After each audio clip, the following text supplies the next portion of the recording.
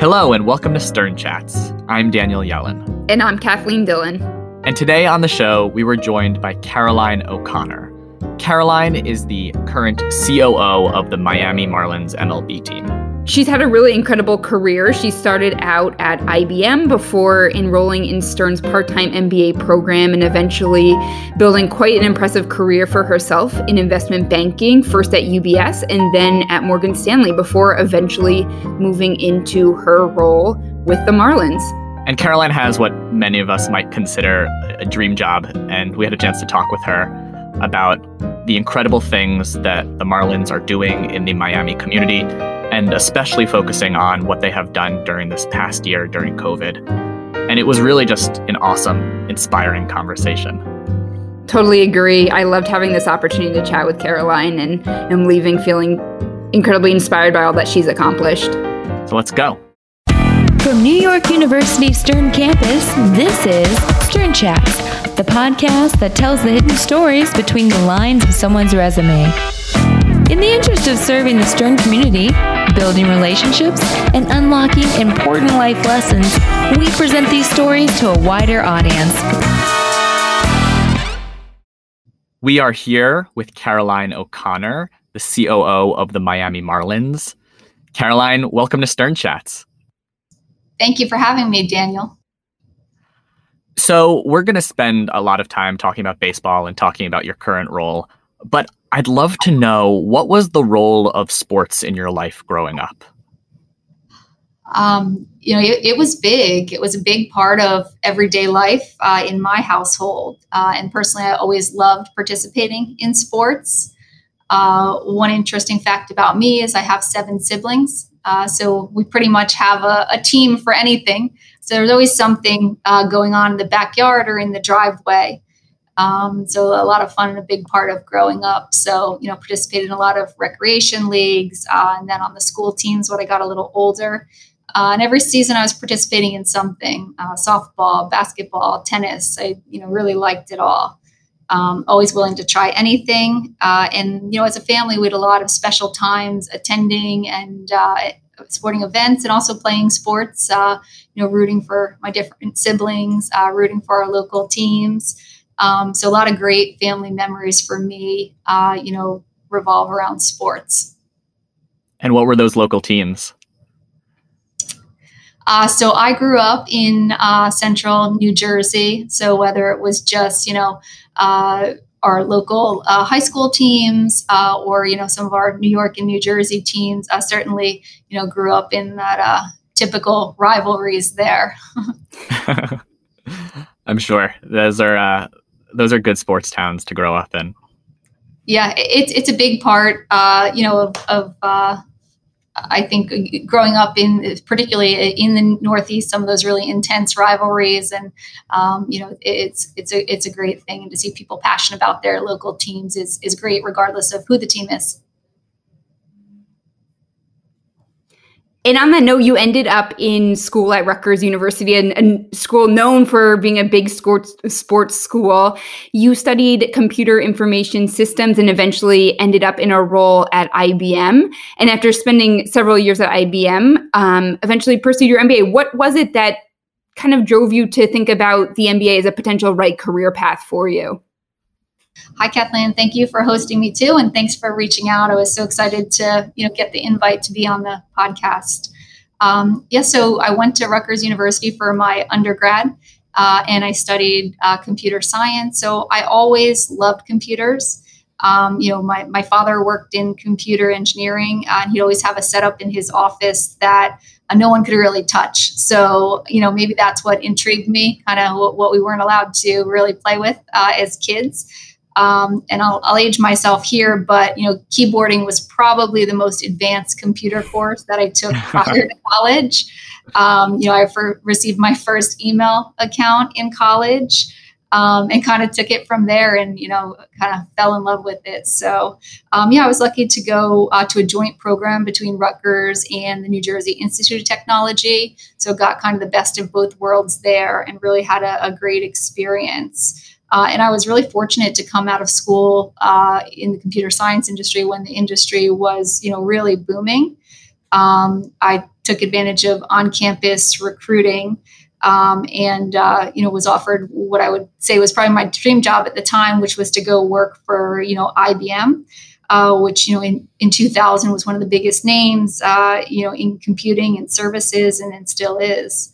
So I was lucky to be in their services practice where, you got the technology side, but also got to interface with clients and got to see a number of different businesses. So we would, travel and go client to client and help them transform their businesses. At the time, a lot of businesses were having their first, web presence. And so not only were they getting their brand out there, but they were taking a lot of their processes and putting them online, interacting with their clients in a new way. So it was a really fun time to be part of it because, you had to both figure out the flow and the activities of the client and really understand the business and how they wanted to service their client, and then go back and, figure out how to fulfill those needs with technology. So it was a really great role, and it gave me the ability to see, the business side and the technology side, which was, really fun for me.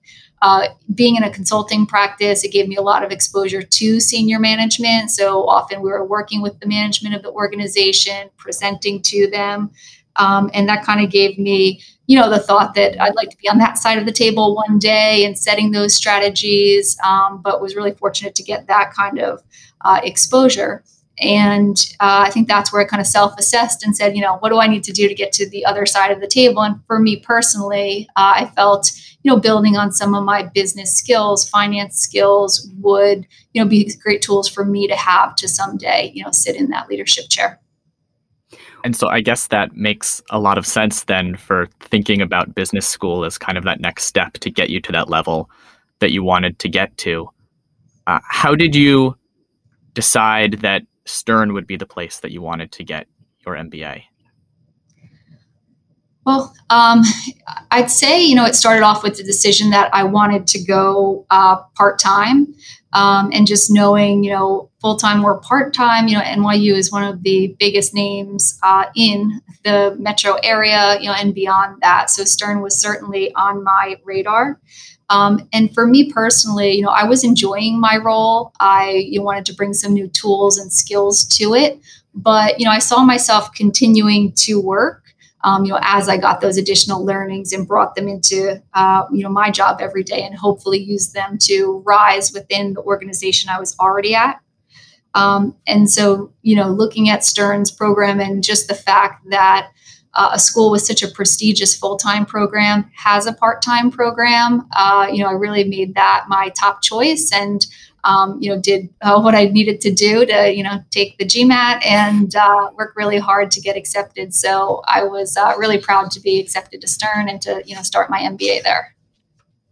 And during your MBA experience, you ended up switching roles from IBM to a role with UBS. Do you think once you started the MBA experience, did you start having different thoughts about what the career ahead looked like for you? I'd say it definitely expanded, my outlook on things. And, in the role that I had at IBM, I covered a number of clients in the financial services industry. And a lot of my classmates were in the financial services industry. A lot of our case studies were about the financial services industry. So, definitely piqued my interest of getting more involved there.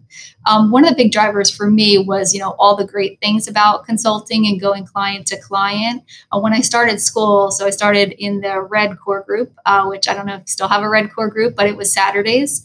And I actually loved it because we would have a morning class and then we'd have a break in the middle in the afternoon class. And because everybody was kind of on the same schedule, you really got to know your core group classmates well. So, many's lunch in Washington Square Park or, a gathering after class at 4:00. I really loved the Red Core group.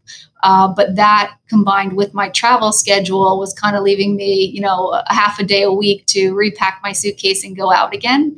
And I really wanted to take advantage of the full Stern experience. And a lot of those events, speakers and symposiums were going on weekdays. So I really wanted to find not just a financial services company, but, a role that would kind of keep me in the tri-state area Monday through Friday. And that gave me the opportunity to, take some weekday courses, meet more people, go to more of the events on campus. And that's where I switched to UBS. But a great company and a great transition. Again, some people that I'd worked with as clients at IBM, had brought me over there. And so, it was a great experience and a great place to apply a lot of learnings that I was getting in the classroom to my everyday.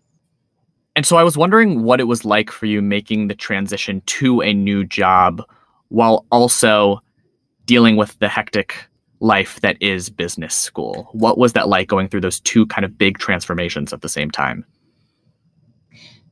Yeah, it's definitely tough. I think what you have to do is be open with, certainly at work with your managers, and let them know what you're doing, because I think it's an inflection point, but on the long term, it's so beneficial for the company. And I think it shows, your drive and your goals to, improve your knowledge and bring more to your job every day. So I think you're usually going to find a patient manager in those kind of situations.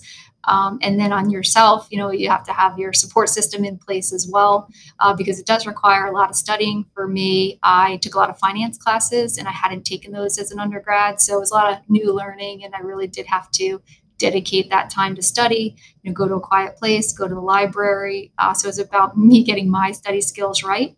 And then, every minute of every day, you try to make it useful, on the subway, you're reading notes sheets and, just trying to pack as much into a day as possible.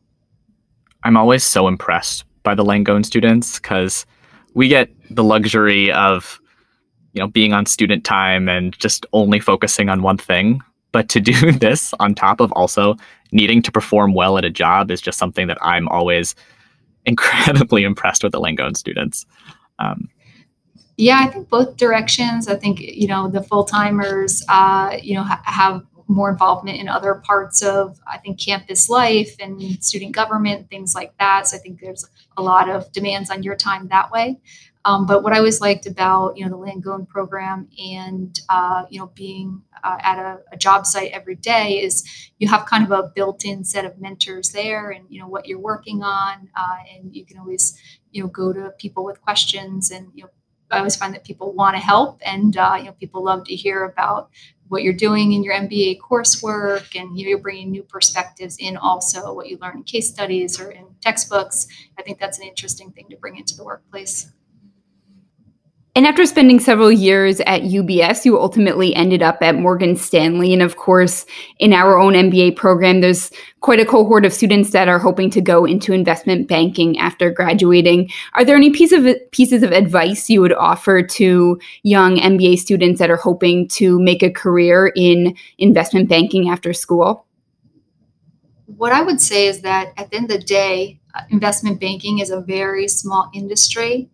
There's high stakes and high expectations. So I think the impression you make, the work ethic you show, the desire to learn, these are all, the attributes that people notice and that come to mind when a new opportunity comes up. You often see large teams move together. And I think that's based on the bonds that were built and the experience that were had together.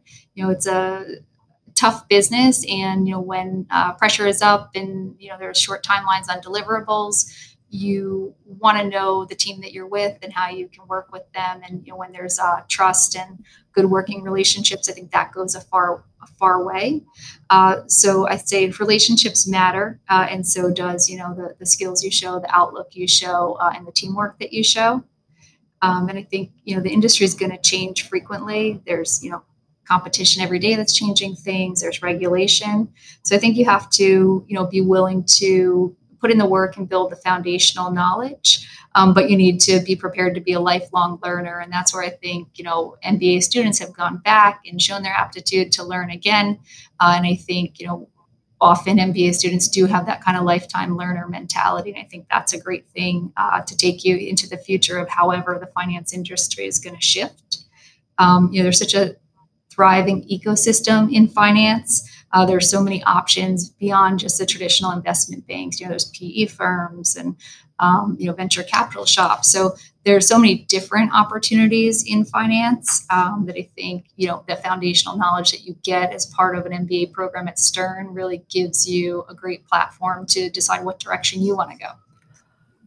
I think so much of that process of continuous learning has to do with finding a mentor and finding someone who can provide feedback to you throughout that period of growth in that early stage of your career. What was your relationship like with mentors, or how did you go about finding them, and how did you utilize them as you were moving up in your career? I at times had heard, find the job that you really want and, figure out what it takes to get that job. So I often, kind of evolved to going to my manager as my mentor. And, you spend so much time with your manager. And I've been really fortunate in finding managers that were willing to really invest in me, invest the time, and really invest in my growth. So a lot of my mentor relationships have been with my direct manager. When I look at that group, working in a couple different roles across a couple different firms is, as mentors and as individuals, how different each of them were. But all of them were great leaders and extremely successful. So when I take a step back and say, what are the skills and the characteristics of, a really successful professional, what I learned is that it's not always the same. And you need to adapt as a leader. You need to be the right leader for the task at hand and for the role and for the organization. So when I look at, mentors and leadership skills, I try to take away from it, the generalities and the things that you can apply wherever you land. We have to take a quick break, but we'll be right back with Caroline O'Connor. Stern Chats is brought to you by Stern Network, an online networking and mentorship platform that makes it easy for Stern students and alumni to connect. Since its launch last spring, thousands of alumni and students have joined the platform, which offers ways to share career insights, connect with others by industry or job function, and join alumni groups based on region, industry, and interests. Stern Network now includes a recently launched business directory, where alumni and student entrepreneurs can list their businesses. In addition to Stern Network, alumni and students can also access the wider NYU Violet Network to connect with all NYU students and alumni. Join Stern Network today at stern.nyu.edu/Stern Network. Caroline, your current role is as COO of the Miami Marlins. A lot of people from the outside would look at that and say that's a pretty strong left pivot after your career in investment banking, although I'm sure you took a lot of the lessons you've learned in your past roles and are using them in your current role. Can you talk about how the position with the Marlins came about? Yeah, I like to think it's the culmination of hard work, but I think some luck played into it too, because everything comes down to, timing and your willingness to consider opportunities. Personally, I've been, I think, a heads down worker is how I would describe myself, but I've always been really fortunate that I feel my efforts have been noticed and recognized across the firms I've worked at, and for the people that I've worked with and for. So I've been really fortunate in that aspect. And, as luck would have it, some of the Marlins ownership group being in the banking space, there was some overlap, with people that I knew. And when they started creating a short list of candidates to interview for some of the key transition roles, my name was on that list. So the opportunity definitely required some thought. At the time, I was the managing director at Morgan Stanley, and the firm was a great place to work. It had been very good to me personally, and I was proud, and pleased to have a significant role there. My family was living on the Upper West Side, and we had carved out, a life there. So it's uprooting a family and two small children. But we took a step back and looked at the overall opportunity, and I thought it was an opportunity to have a huge impact, and to learn a lot, and to challenge myself to be successful in a new industry. So we decided to accept the interview and move forward with the process. What was the job interview like? Was it pretty intense? Was it more conversational? How did that play out? So there was a series of interviews, starting with the person who would become my immediate manager, and that's our Chief Executive Officer, Derek Jeter. So, I had not interviewed in 6 years at that point. So to get back to interviewing and to have an icon on the other side of the table was, a test of working under pressure, to say the least. But I guess I did okay because then I moved on to meet our principal owner and then a few of our board meetings. So, I have to say I was inspired to work with the group. The combined knowledge, of the group that I spoke to was very impressive. Their inclusiveness and inquisitiveness, as well as their passion for what would be done here in Miami. It's my sign that, I could possibly have the opportunity to be part of something really special and something that was very unique and likely would not come my way again. So I was absolutely honored to ultimately be selected for the role. And I spent every day since then trying to do my best to live up to not so much the expectations of the group, but the faith that they put in me and this organization and our community. So, that still inspires me every day. And if you can get up every morning excited to go to work, I think that's a great thing. And so while you started off in the chief of staff role, this is now the second time in your career that you've held a COO title. So I was wondering, how does the COO at the Marlins differ from your role as a COO at Morgan Stanley? It's different for a number of reasons. So first, one of the biggest is that, at Morgan Stanley, I was the COO of a division, which in itself was much larger from a headcount and a budget perspective than, the organization where I am today. But, you also plugged into a larger ecosystem that you have at a big firm. And I think coming from so many big firms, you just, assume that infrastructure is there, be it, the payroll department or the benefits department. And here I'm the COO of the entire organization. So, it's not just me approving things and there's a big corporate center in the background that takes care of it. We are the corporate center. So the mechanics and the logistics of every business transaction or activity sits with us. So it's really very hands-on. I've been exposed to really the end-to-end life cycle of, a business transaction and the way companies are run, which has been really great for me.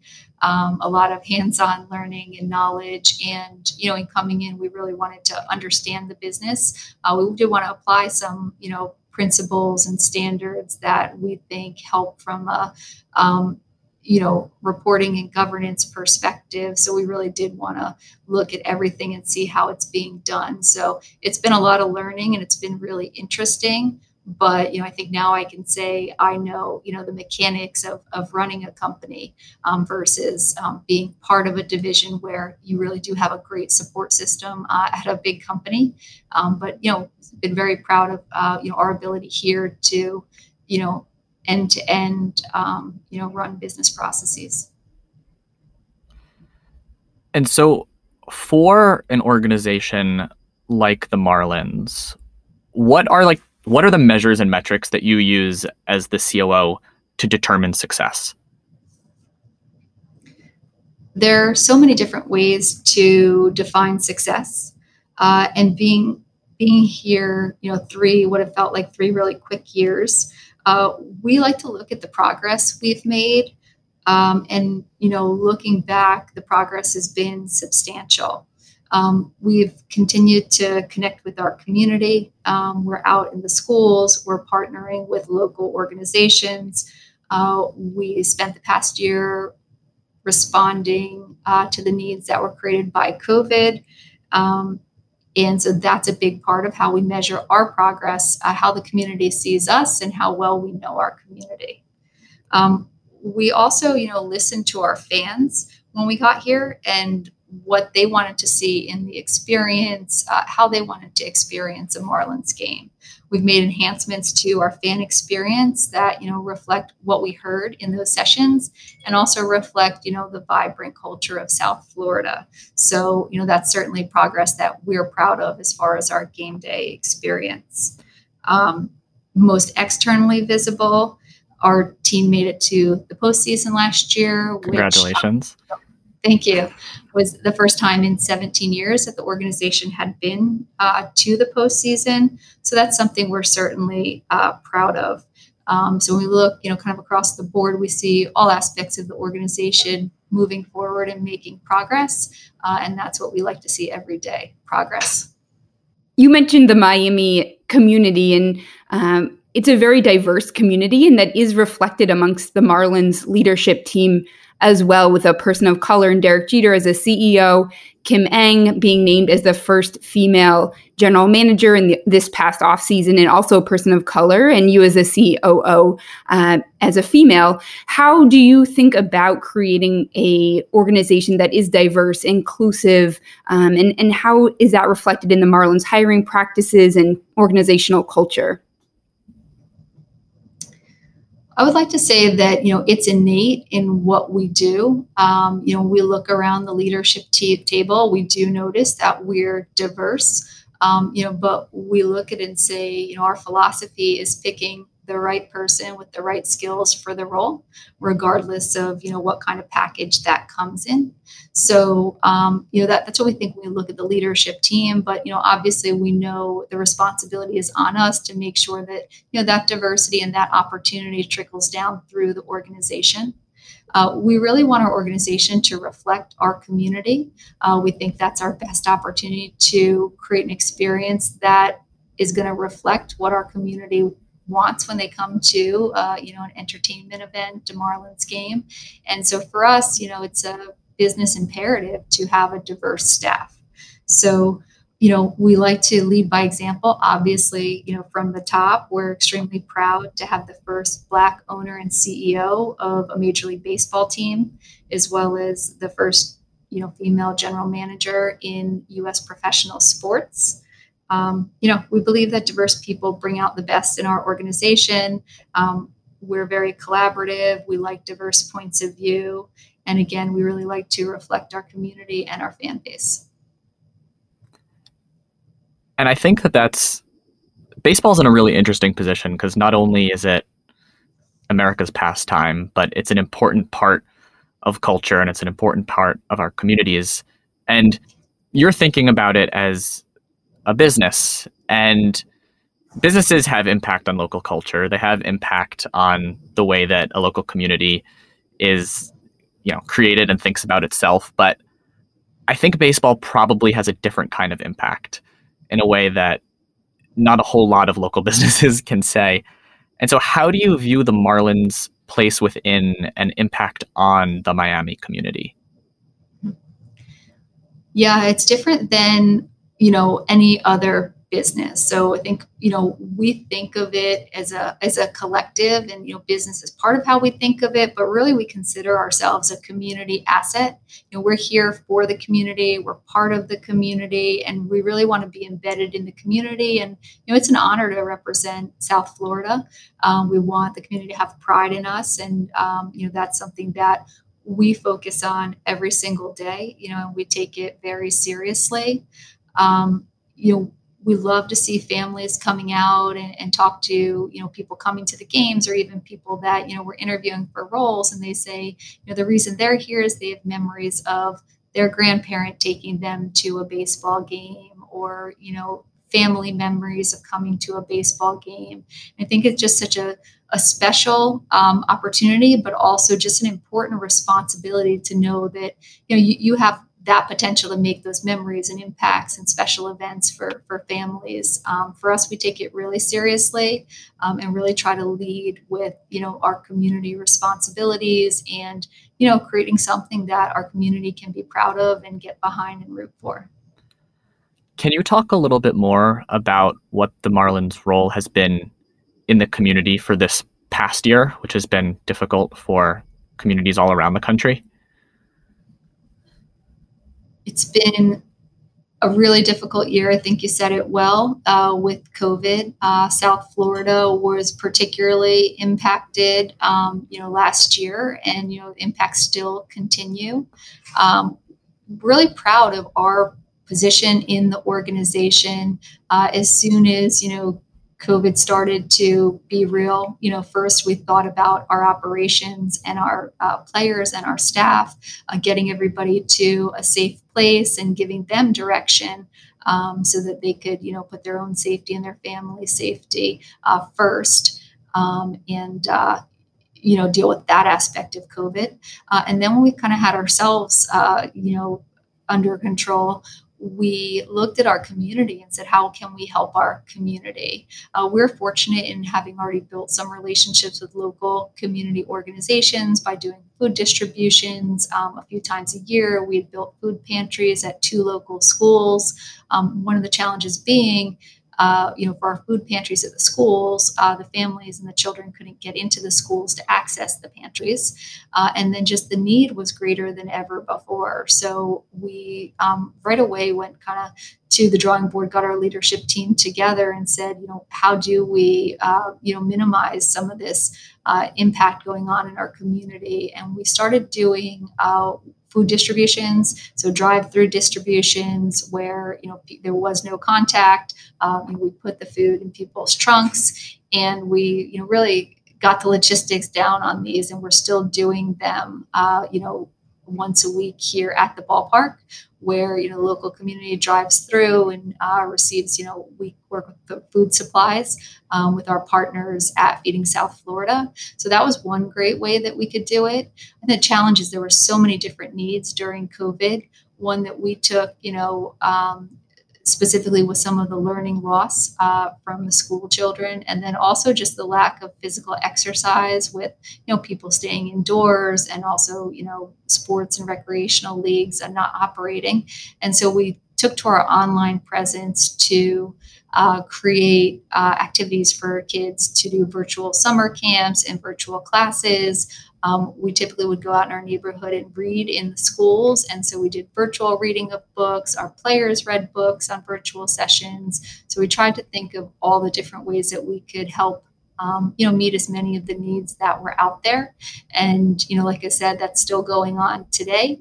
One of the ways that we stepped up right away in our community was to really take our facility and say, how can we best support our local neighbors here? And so the area around our ballpark served as a COVID testing site almost as early as April last year. And about 2 months ago, we continued our test site, but we added a vaccine site. So, it's a great feeling to be here every day and see people coming through to get, what's a life-saving vaccine for many, and to be able to provide that to our community in a way that's, easy for them to get to and local to their neighborhood. So we've been really proud to be able to step up and, offer our facilities for that. How excited are you to have people back in the seats during, hopefully, fingers crossed, for the hopefully majority of this upcoming season? Yeah, I have to say we're very excited. So we started spring training a few weeks ago. So we're getting some early experiences there. So our spring training is in Jupiter, Florida. And so we have had fans in the stands in a socially distanced way. So, smaller stadium, but has allowed us to, get some early observations of how, we can operate this much larger venue. We've had great, partnerships from our community partners and also our local political partners in getting the right standards for our ballpark, both in Jupiter, but also here in Miami. So, the county has a great staff that looks over all the health and safety protocols. We're proud to be one of the first facilities that'll have the WELL building certification. We also have a great partnership that we just announced with Lysol, where Lysol will be providing the products that we use in and around the ballpark. And probably one of the coolest things is, we're bringing in drone disinfection systems.